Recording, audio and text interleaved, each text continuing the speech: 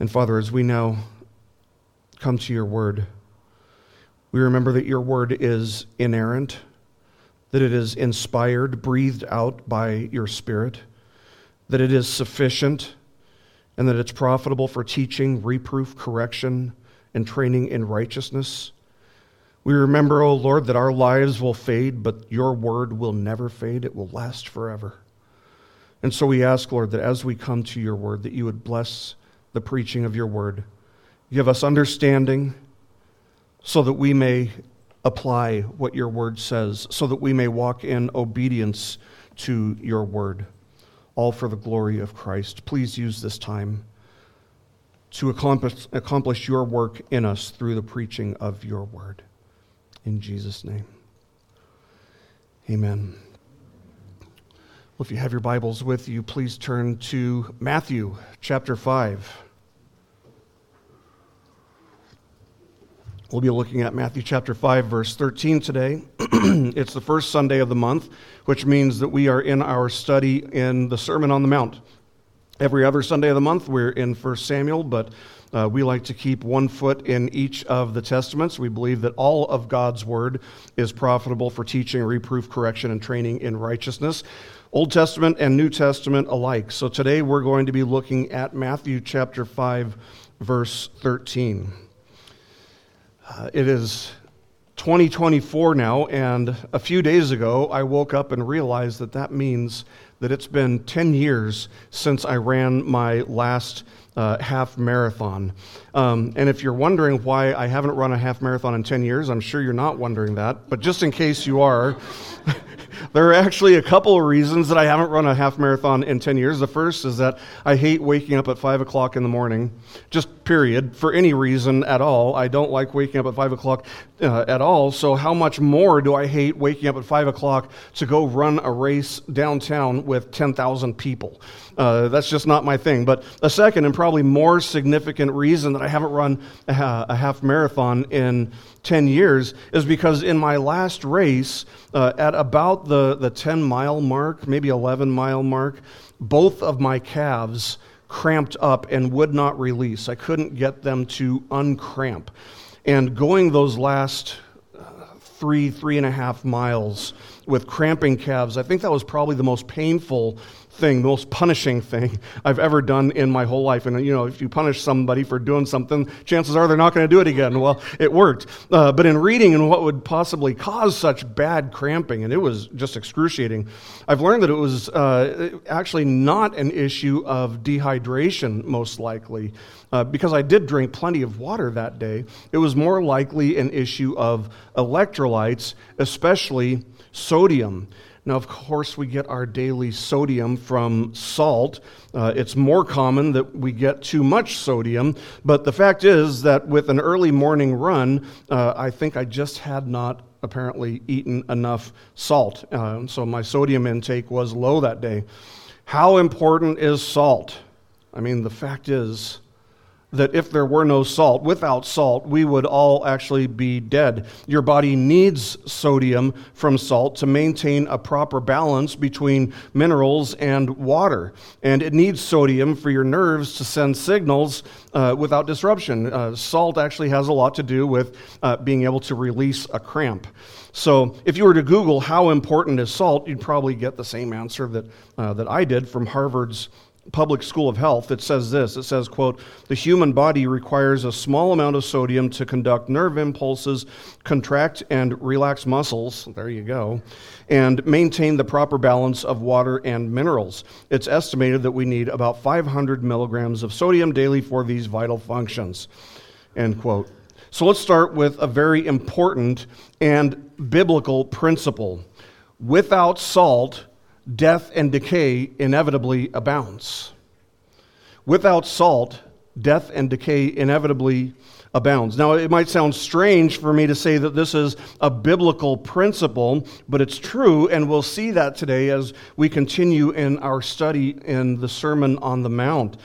Of course, up to this point, we've seen that Jesus began the Sermon on the Mount with the Beatitudes, which were a series of blessings that are bestowed upon those who have certain characteristics. The poor in spirit are blessed because theirs is the kingdom of heaven, for example. But we saw that between verses 3 and 12, a total of 8 blessings or 8 Beatitudes were laid out. And it's not that some Christians have this one and other Christians have that one, while this Christian over here is lacking these and those Christians over there have those. No, that's not the case at all. All 8 Beatitudes describe every single Christian, or they should. They were, as I noted many times throughout our study of the Beatitudes, they are essentially the family values of God's family. But having discussed these Beatitudes, these characteristics, and having seen that they apply to each and every Christian, and thus having seen that we are, as Christians, seeing what we are, what we're supposed to be, what we're supposed to experience, all the things that were in the Beatitudes, the Sermon on the Mount now begins in a different direction, starting with verse 13.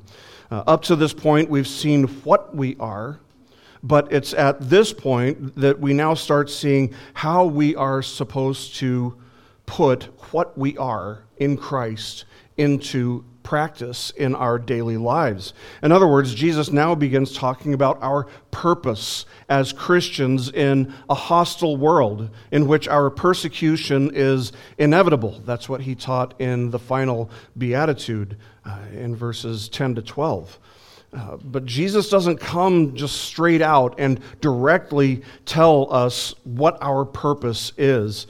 Instead, he likens us to something. Specifically, he likens us to salt of the earth. And the reason that he uses an illustration, instead of just coming straight out and telling us, is because he wants us to think deeply about exactly what he says and why he says it. Of course, he could just come out and say it. Just like with the parables, he could have just said what the lesson was. Why did he tell parables? Well, so that people with ears to hear could hear, for one thing, but for another thing, to make people think, to make people ponder on what he said. And without thinking deeply on this illustration, calling his people salt of the earth, it will be difficult to understand exactly how we are to relate to the world around us as Christians. This has everything in the world to do with that. How we relate to our fellow man. And when I say fellow man, I'm not talking about our brothers and sisters in Christ. I mean how we relate to the fallen world around us. The same people who Jesus just said at the end of the Beatitudes would be the ones to persecute us. How are we supposed to relate to them? Now, if you know what the flesh would incline us to do, if you know what our instincts would incline us to do, if you think that somebody's going to persecute you, you just stay away from that person, right? You just avoid that person. You run away. Well, that's not what Jesus says to do. Let's look at what he says. This is what Jesus says about that in verse 13. He says, "You are the salt of the earth. But if the salt has become tasteless, how can it be made salty again? It is no longer good for anything, except to be thrown out and trampled underfoot by men." Now, what can you say about salt right off the bat? Number one, you can say it's necessary, but you can also say that it's very common. Notice that he doesn't say, you're the gold of the earth. You're not the silver of the earth. You're not the titanium or the platinum of the earth. No, you're salt, which is way more common than any of those elements. So why does he liken us to salt? Again, let's start by remembering that this is a statement that reveals what our relationship is supposed to be toward the fallen world around us, what it's supposed to be like.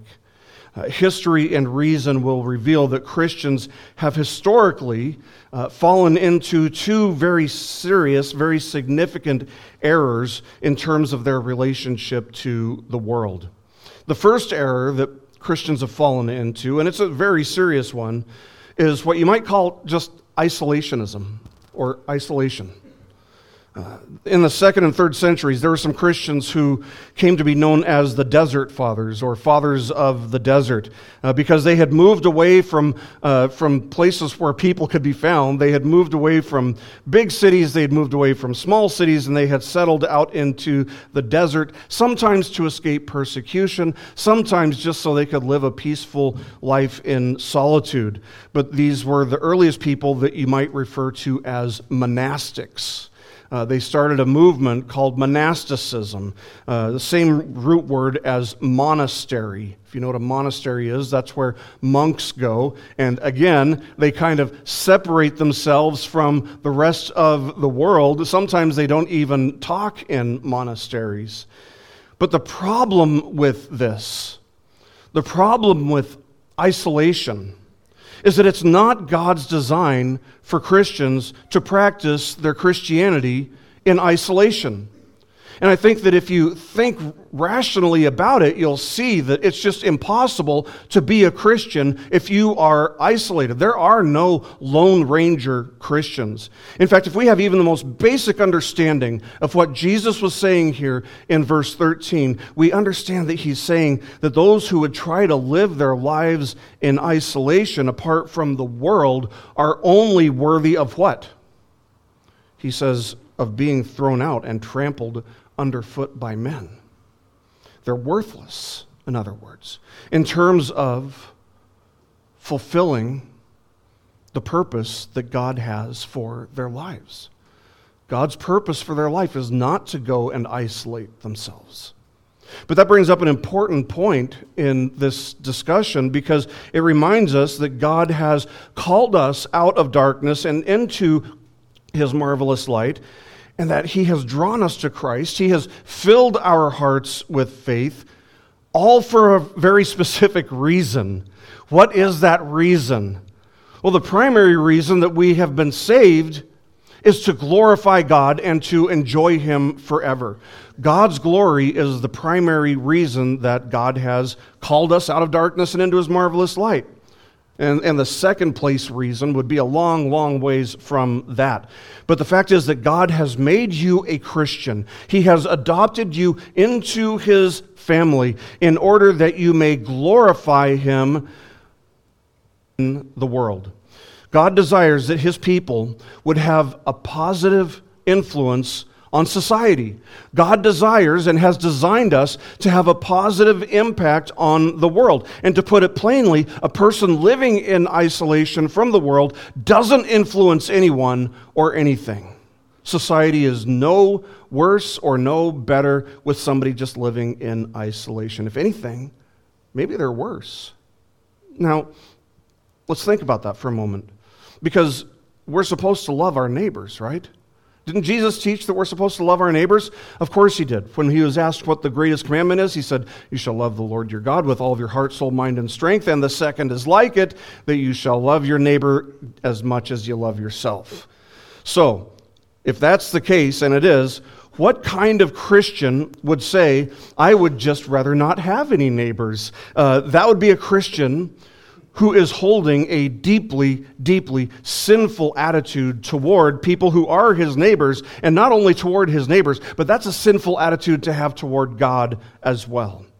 See, Jesus just told us in the previous 3 verses, the Christians will be persecuted for his sake. And someone might have thought that they could be the exception to that beatitude by just getting away from the people who would be inclined to persecute him. But Jesus is essentially saying, hey, just a minute, not so fast. I have plans for you to be a blessing and to be an influence on the world that hates you.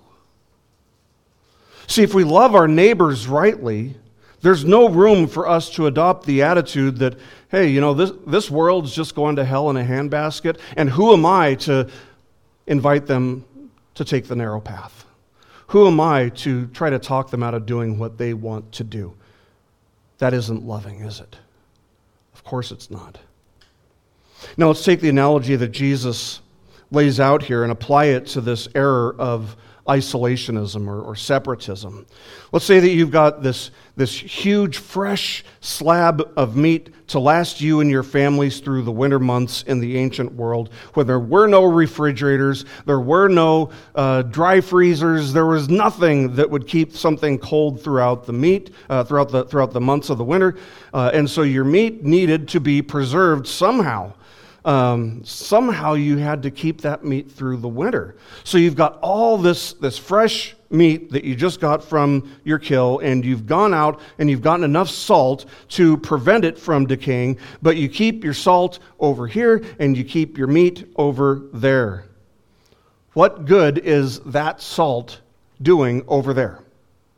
It's not doing any good at all, because the meat is still exposed to the elements.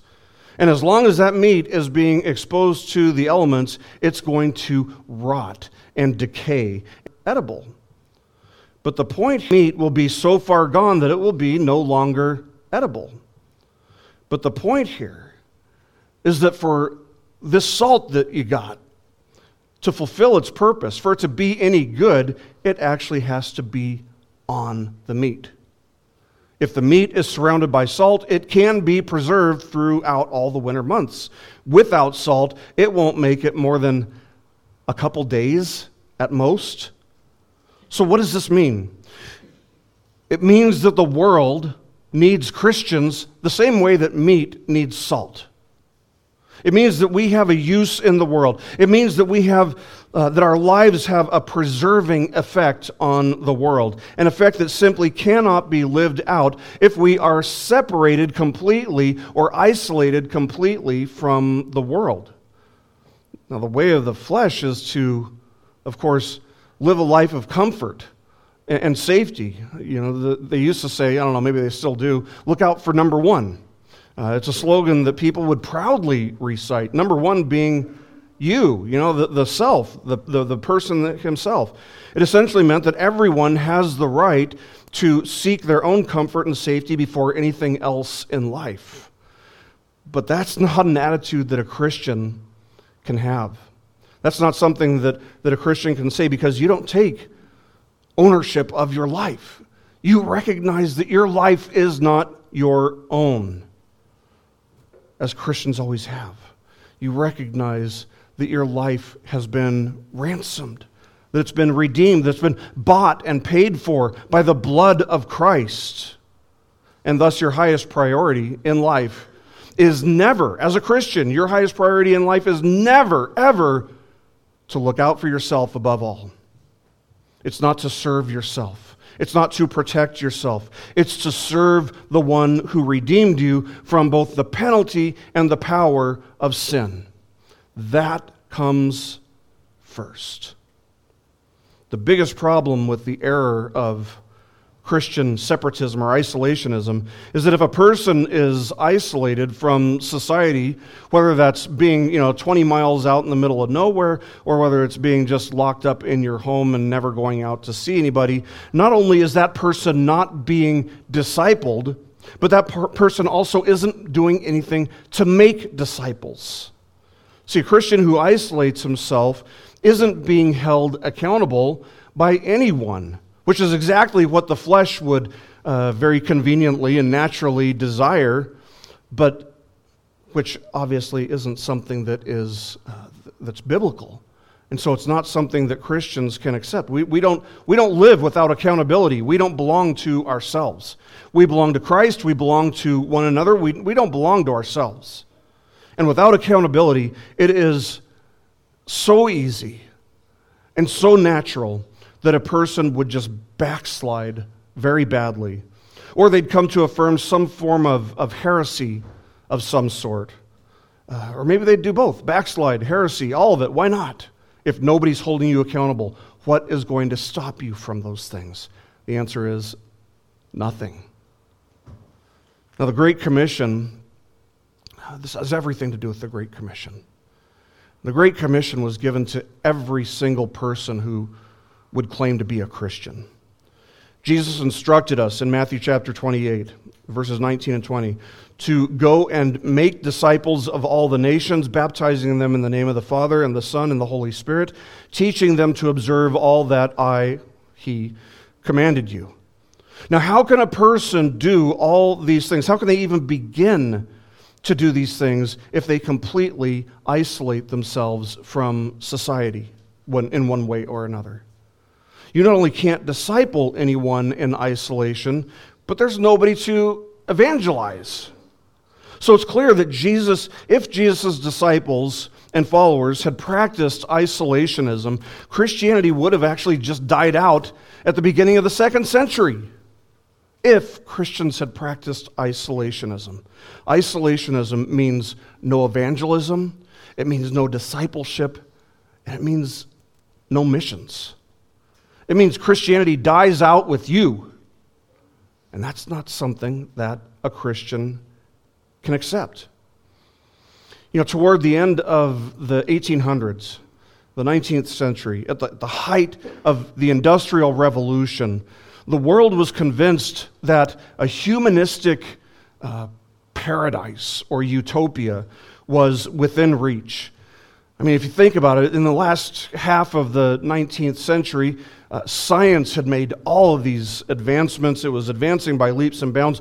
More people than ever were being educated, and humanity had just recently, overall, made incredible progress in the Industrial Revolution. And so many people thought that it was only a matter of time before all disease, all poverty, all war, all social problems would just be, things of the past. And then came the 20th century, which proved that humanity will only do what humanity has always done. All the technology, all the progress that was made, it only resulted in more and more sin, making the 20th century actually the worst in human history. There was all this advancement that helped create the worst century in human history as far as war and crime and sin were concerned. Hundreds and hundreds of millions of lives were lost to wars, to abortions, and to starvation, despite all these incredible advancements that really made it kind of a new world. The 20th century ended up being bloodier than all of the centuries prior to it combined. Why? Because of all this progress. Not only was humanity not close to this human utopia or paradise that people envisioned, they were further away from it, if anything. So what this reveals very clearly is that humanity cannot fix itself. Humanity cannot fix itself. Humanity is not the answer to humanity's problems. And Scripture bears witness to the reality of man's inevitable failure and moral decline. Abel gets murdered right after, the next chapter after the exile from Eden. By the time we get to Genesis chapter 6, God grieves over the fact that He made man because every intent of the thoughts of man's heart was only evil. Humanity in Genesis 6. When Noah's family is back on land, God makes a covenant with humanity, instructing them, "As for you, be fruitful and multiply, populate the earth abundantly and multiply in it." But rather than going out and multiplying and spreading around the world, instead they erect a tower with the idea that by building this tower, they're going to become equal to God. And we see the same thing happening over and over throughout Scripture. And part of God's remedy to this inclination of humanity to increase in sin is to scatter His people out among the nations. Consider Abraham's intercessory petition on behalf of Sodom and Gomorrah. He pleaded with God, "Far be it from you to do such a thing, to slay the righteous with the wicked, so that the righteous and the wicked are treated alike. Far be it from you, shall not the judge of the earth deal justly?" And how did God respond? Yahweh says to Abraham, "If I find in Sodom 50 righteous within the city, then I will spare the whole place on their account." On the account of these 50 people, if I can just find 50 righteous people there, I won't burn the whole place down. And of course, we know that Abraham doesn't get a lot of hope from that. He starts to kind of push his luck. Surely he knew that there were not going to be 50 righteous people in Sodom and Gomorrah. In fact, he knew there wouldn't even be close to 50 righteous people. And so he pleads with God, lowering that number incrementally each time. What about 45 righteous? What about 40? What about 30? Okay, how about 10? And God's promise was, I will not destroy it on account of the 10. That's what we read in Genesis chapter 18, verses 25 to 32. But there's a real sense in which the presence of God's people bless society because God has shown a willingness to restrain his wrath against a culture for the sake of the people who belong to him who are living among that culture.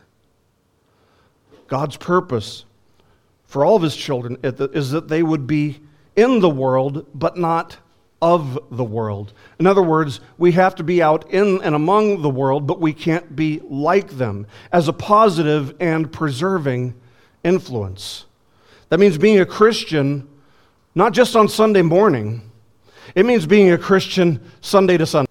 It means being a Christian at home. It means being a Christian when you go to work. It means being a Christian when you go to the grocery store. It means being a Christian when you go out to eat. It means being a Christian when you are at school. Everywhere you go. It means that you're supposed to be a Christian when you're in rush hour traffic going 2 miles an hour and it's 65.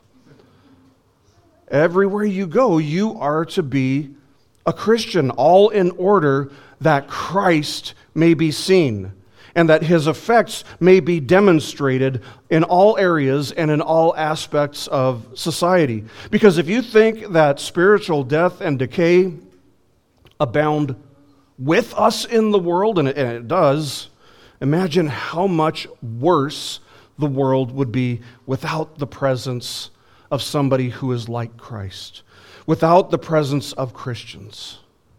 Spiritual death, decay, and putrefaction would be exponentially worse if that were the case.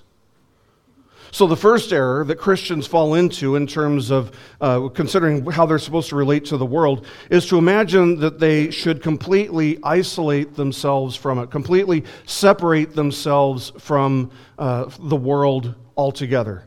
Such people, Jesus says, are no longer good for anything except to be thrown out and trampled underfoot by men. But there is a second error that we should also talk about that is probably much more common in our day and age, and it's at least as serious as the first error in terms of relating to the world around us, and that is to foolishly imagine, that the way for us to positively influence our culture, the way for us to positively influence the world around us is to just blend in and be just like the world. Of course, there are countless ways that the Scriptures instruct us against this ideas. Sometimes the Scriptures warn us of such things through stories, such as the story of Lot and his family and the story of Sodom and Gomorrah, Genesis 19. Sometimes the commands are just explicit. They're laid out in very plain language. For example, in Deuteronomy 18:9, the Israelites were instructed by God, when you enter the land which the Lord your God gives you, you shall not learn to imitate the detestable things of those nations. That's a good thing to know. You're not supposed to be like the people you're in the world around you. You're not supposed to be like them. In the New Testament, we're told the same thing, just in different ways. We're told friendship with the world is hostility toward God. Therefore, whoever wishes to be a friend of the world makes himself an enemy of God. That's James 4:4. John says in 1 John 2:15, do not love the world nor the things in the world. If anyone loves the world, the love of the Father is not in him. It's pretty explicit. We're not to be a worldly people. We're not to look or think or act or anything like the world around us. Now, in seeing how this error applies to what Jesus is teaching here, consider that salt not only had a preserving effect on meat in the ancient world, but that it also has the effect of making meat more savory, like the meat. Salt do in this capacity if it tastes exactly like the meat. Let's say you've got some meat-flavored salt. How good does that sound? What do you do with it? I don't know about you, but I throw it out. And that's what he's saying. What do you do if it tastes like the meat? What if that salt has no flavor to add to the meat? I mean, what do you call tasteless salt? Call it dirt. You call it dirt. And that's about the value that it has. And that's why Jesus says that those who fall into this error, like those who fall into the error of isolationism, are no longer good for anything except to be thrown out and trampled underfoot by men. That describes the function of dirt fairly accurately, don't you think? But let me just say this. If you think that you have to become like the world in order to be a positive influence on the world, your view of humanity is way too high, and your view of God is way too low. Because you don't influence the world positively by being like the world, thinking the way they think, speaking the way that they speak, celebrating the same things that they celebrate, and so on and so forth. No, Christians are to be different from the world. And that's what makes the positive influence. We have a different nature than the unbelieving people around us, in the same way that salt has a completely different nature from the meat that it's supposed to season. And if there's one thing that we know absolutely about the world, it's that the world, the unregenerate system of humanity that rebels incessantly against God's rule and order, if there's one thing we know about them, it's that they have intentionally and deliberately rejected and suppressed the truth about God in their unrighteousness. And that much we have to understand is central to human nature. And with that said, only those who reject Scripture's testimony of humanity's condition will fall for the absolutely ridiculous, insidious lie that to change the world, you have to become like the world. No, friends. Christians make a difference in the world by being different. And our differences with the world should be so pronounced, should be so apparent, so completely obvious that we can't blend in, that it's impossible for us to look and act and think and speak and celebrate what the world celebrates. No, we can't blend in. Instead, we stand out like a sore thumb, as the saying goes. Look at the world. Look at how discontent people are. They look for fulfillment in just the latest fad. They look for fulfillment and happiness in this and in that, and once the fulfillment wears off, they just go on to the next thing, and to the next thing, and to the next thing. And while the things of this world may give people a temporary sense of satisfaction, that's the thing. It's temporary. It's fleeting. It doesn't last. It's here one minute, and it's gone the next. Next thing you know, something that somebody has aspired to have all their lives, all of a sudden they're disappointed in having it. It just doesn't seem to matter. In an article from 2018 titled "The Reason Many Ultra-Rich People Aren't Satisfied with Their Wealth," the author notes how unfulfilling people find their money to be eventually. In fact, the more they have of it, the more bored they are with it. At a certain point, he writes, another $1 million doesn't make anything newly affordable, end quote. And so they end up just getting bored with it. The fact of the matter is that we see the same thing throughout Scripture, in stories throughout Scripture as well. The pleasures of this world never, ever were intended to satisfy or to give a sense of ultimate joy or contentment. And for that reason, somebody might have a sense of great satisfaction for a moment, but then poof. It's like a magic trick. It's gone. It's not there anymore. It no longer satisfies the way it once did. If anything, people make the pleasures of the world their chief pursuit, and they end up being enslaved to those things. And they end up with a sense of despair because what they thought they would love to possess just doesn't give them the thrill that they thought. And if anything, that thing possesses them now. James Montgomery Boyce noted that the pleasures and treasures of this world are kind of like a big, greasy dinner that goes through you in no time, leaving you hungry again only shortly after you eat. He writes this, he says, quote, "Consequently, those who pursue them are doomed to a constant and relentless search for that which will never satisfy the true hunger and desire of their soul. Christians are to be present as those who know something different and whose satisfaction in Christ can be seen and known by their unbelieving contemporaries." End quote. See, unlike the world around us, we don't grieve as though there's no hope. When trials and afflictions come, the world should see that we have joy and peace, even in the midst of incredibly trying circumstances.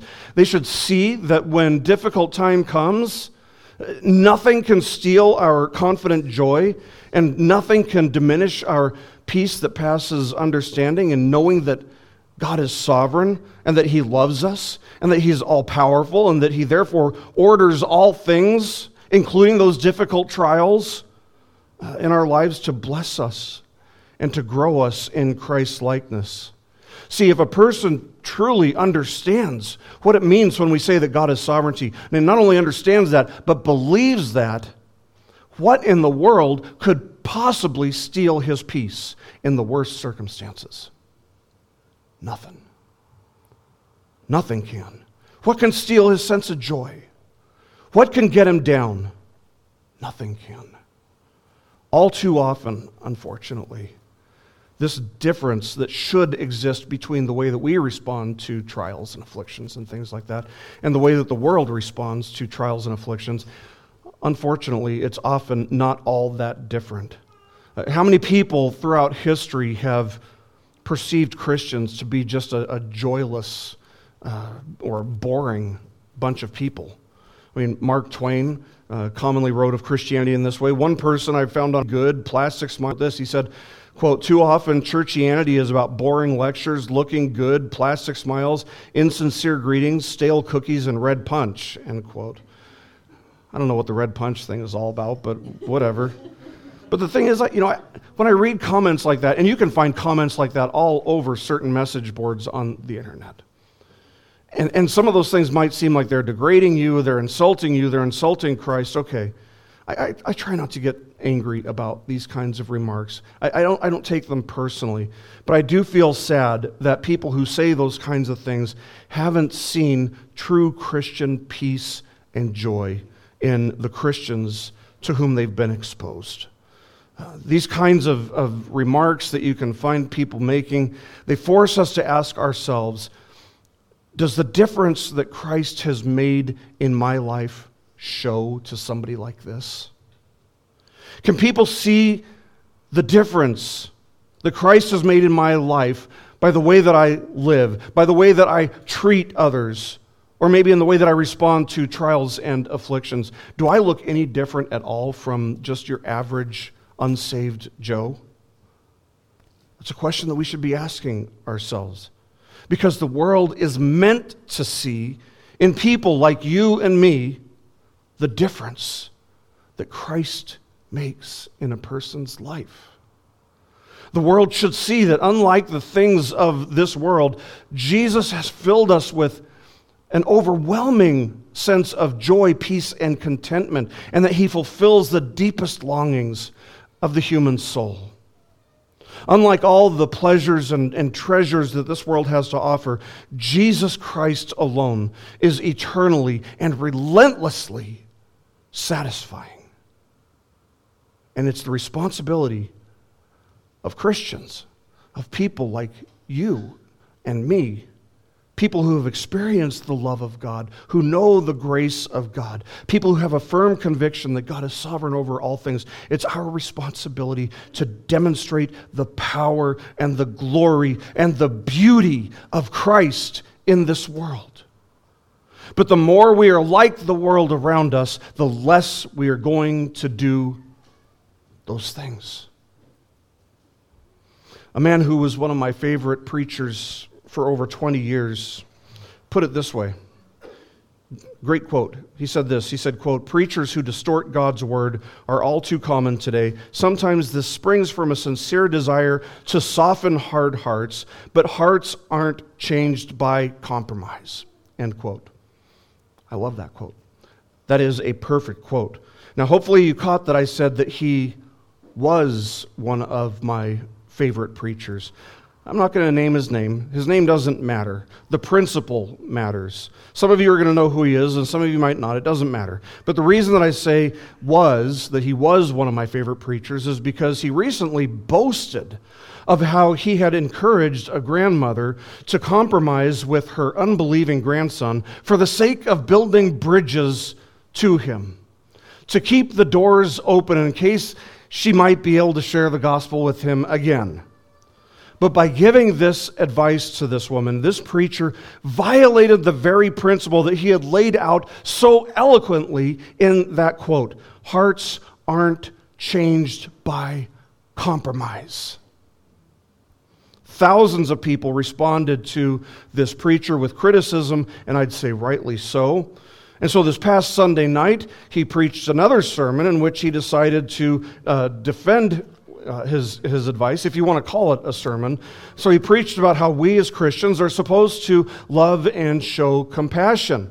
And it's true that we are supposed to love our neighbor, right? We are supposed to love our neighbor. We are supposed to show compassion for the lost, absolutely. But what he had asked this grandmother to do was neither loving nor was it compassionate. It was downright sinful, because it involved celebrating an act of wickedness, or at least appearing to celebrate or endorse an act of wickedness that her grandson was going to commit. Now, this sermon that the preacher gave to defend his counsel to this woman involved outrightly twisting every single passage of Scripture that he attempted to use in his own defense. Now, I've listened to more sermons from this man than I could possibly count, and I have never heard him twist the Word of God until this past Sunday. If only he had just stood by that one quote that I started this illustration with.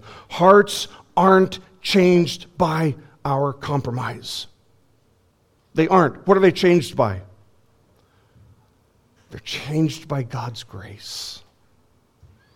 And that's what the world needs more than anything. They are lost without that. They are lost without His grace. And how can they receive God's grace?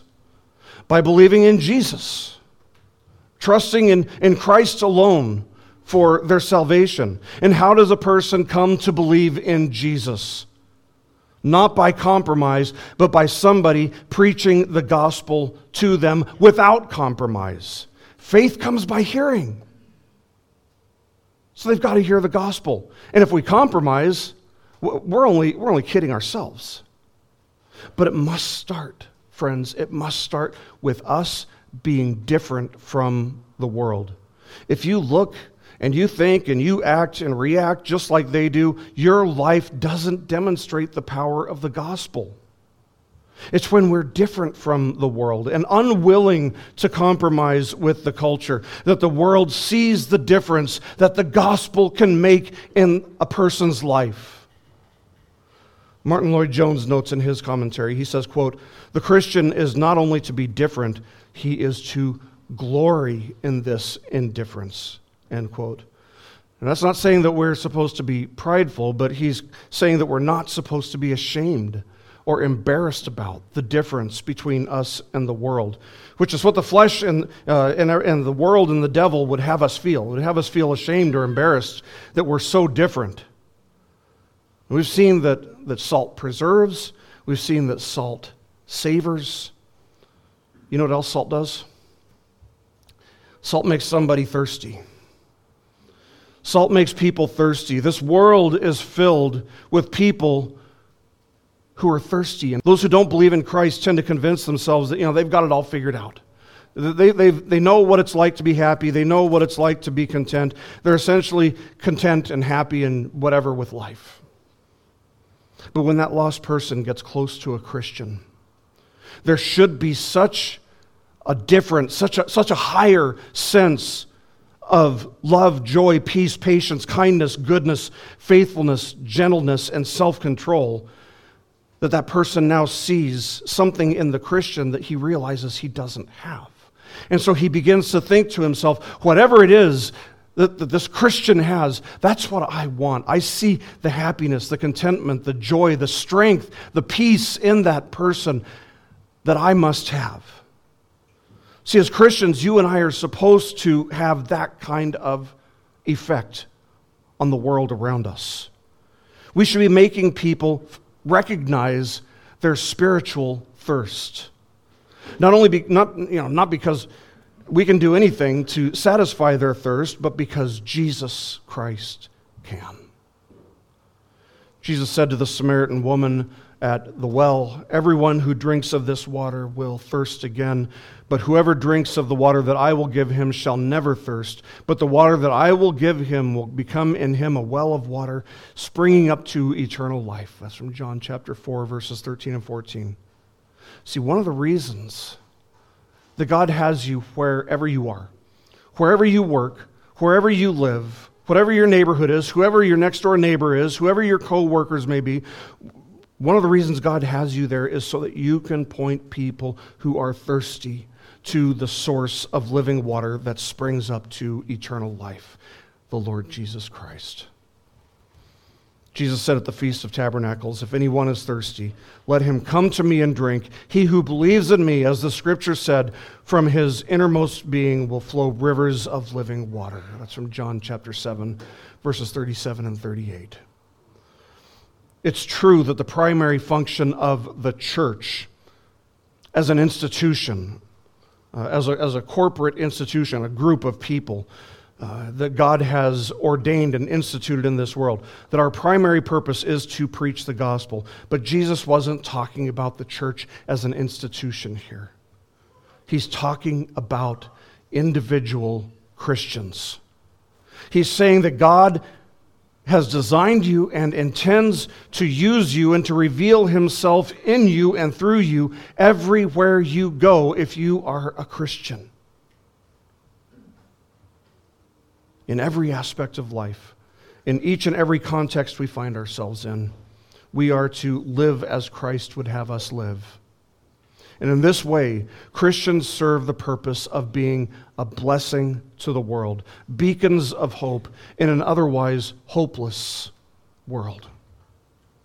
By God's grace, let us live our lives in such a way that the world may see that Christ, our Lord and Savior, is a wonderful, loving, gracious Savior who loves to save even the vilest of sinners. See, what the world needs today, friends, is more Christians. But it starts with us as Christians, living in the world but not of the world, living the way that Christians ought to live, with Christ Jesus as our confident hope and strength.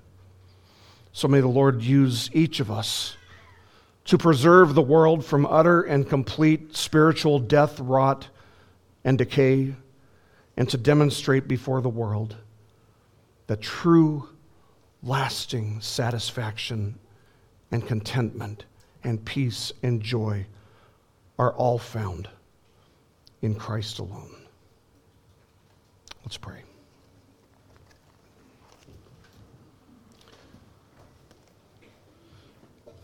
Our Heavenly Father, we thank you once again for your word and for the way that it instructs us. Lord, our desire is not to be mere hearers of your word. Our desire is to be doers of your word.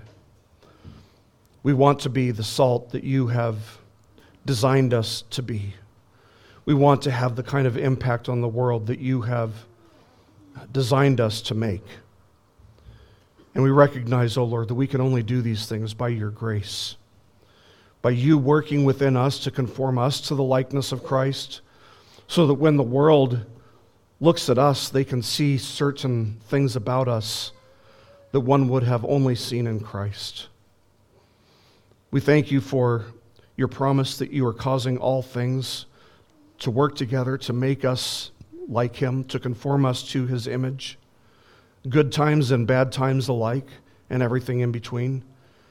We ask, O Lord, that you would continue to conform us to his likeness, not only for his glory above all, but also so that the world around us may hunger and thirst for the only one who can satisfy them, the Lord Jesus Christ. In his name we pray. Amen.